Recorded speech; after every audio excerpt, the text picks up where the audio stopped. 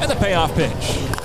Line drive over the leap of the third baseman, lofted down the line and into the corner. That'll score Stevenson, who rounds third and trots home standing up. Williams cruises into second without a throw. An RBI double gives the St. Paul Saints a 1-0 lead here in the top of the first inning.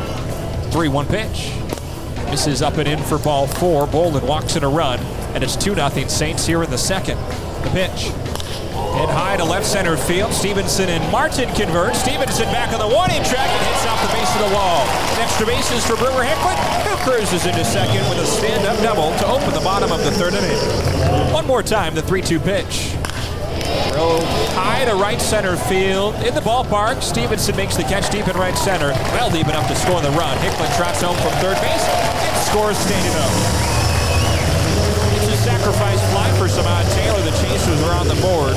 He got the deficit in half. It's 2-1 here at the bottom of the third inning. Kicks his left knee, again the pitch. Grounded sharply past the first baseman Alexander and into right field. That'll roll into the corner, bang up against the wall. Home from third, Yank, and Stevenson into second with an RBI double.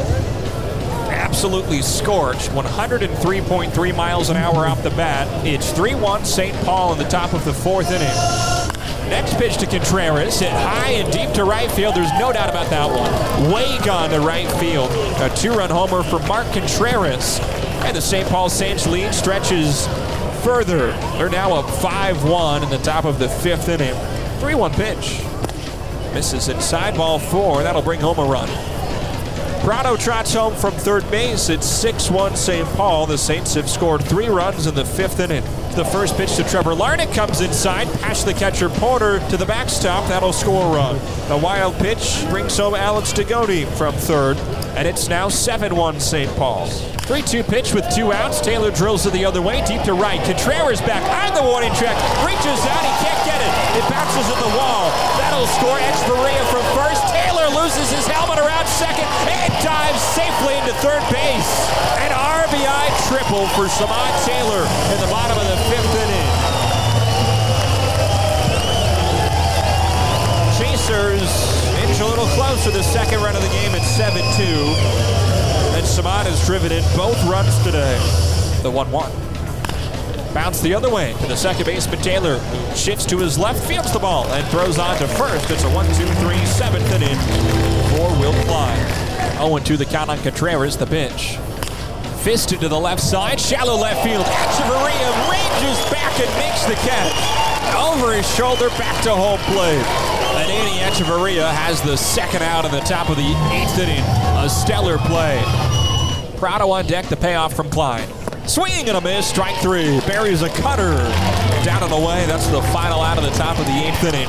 2 scoreless innings from Will Klein, who strikes out a pair as well. A pitch.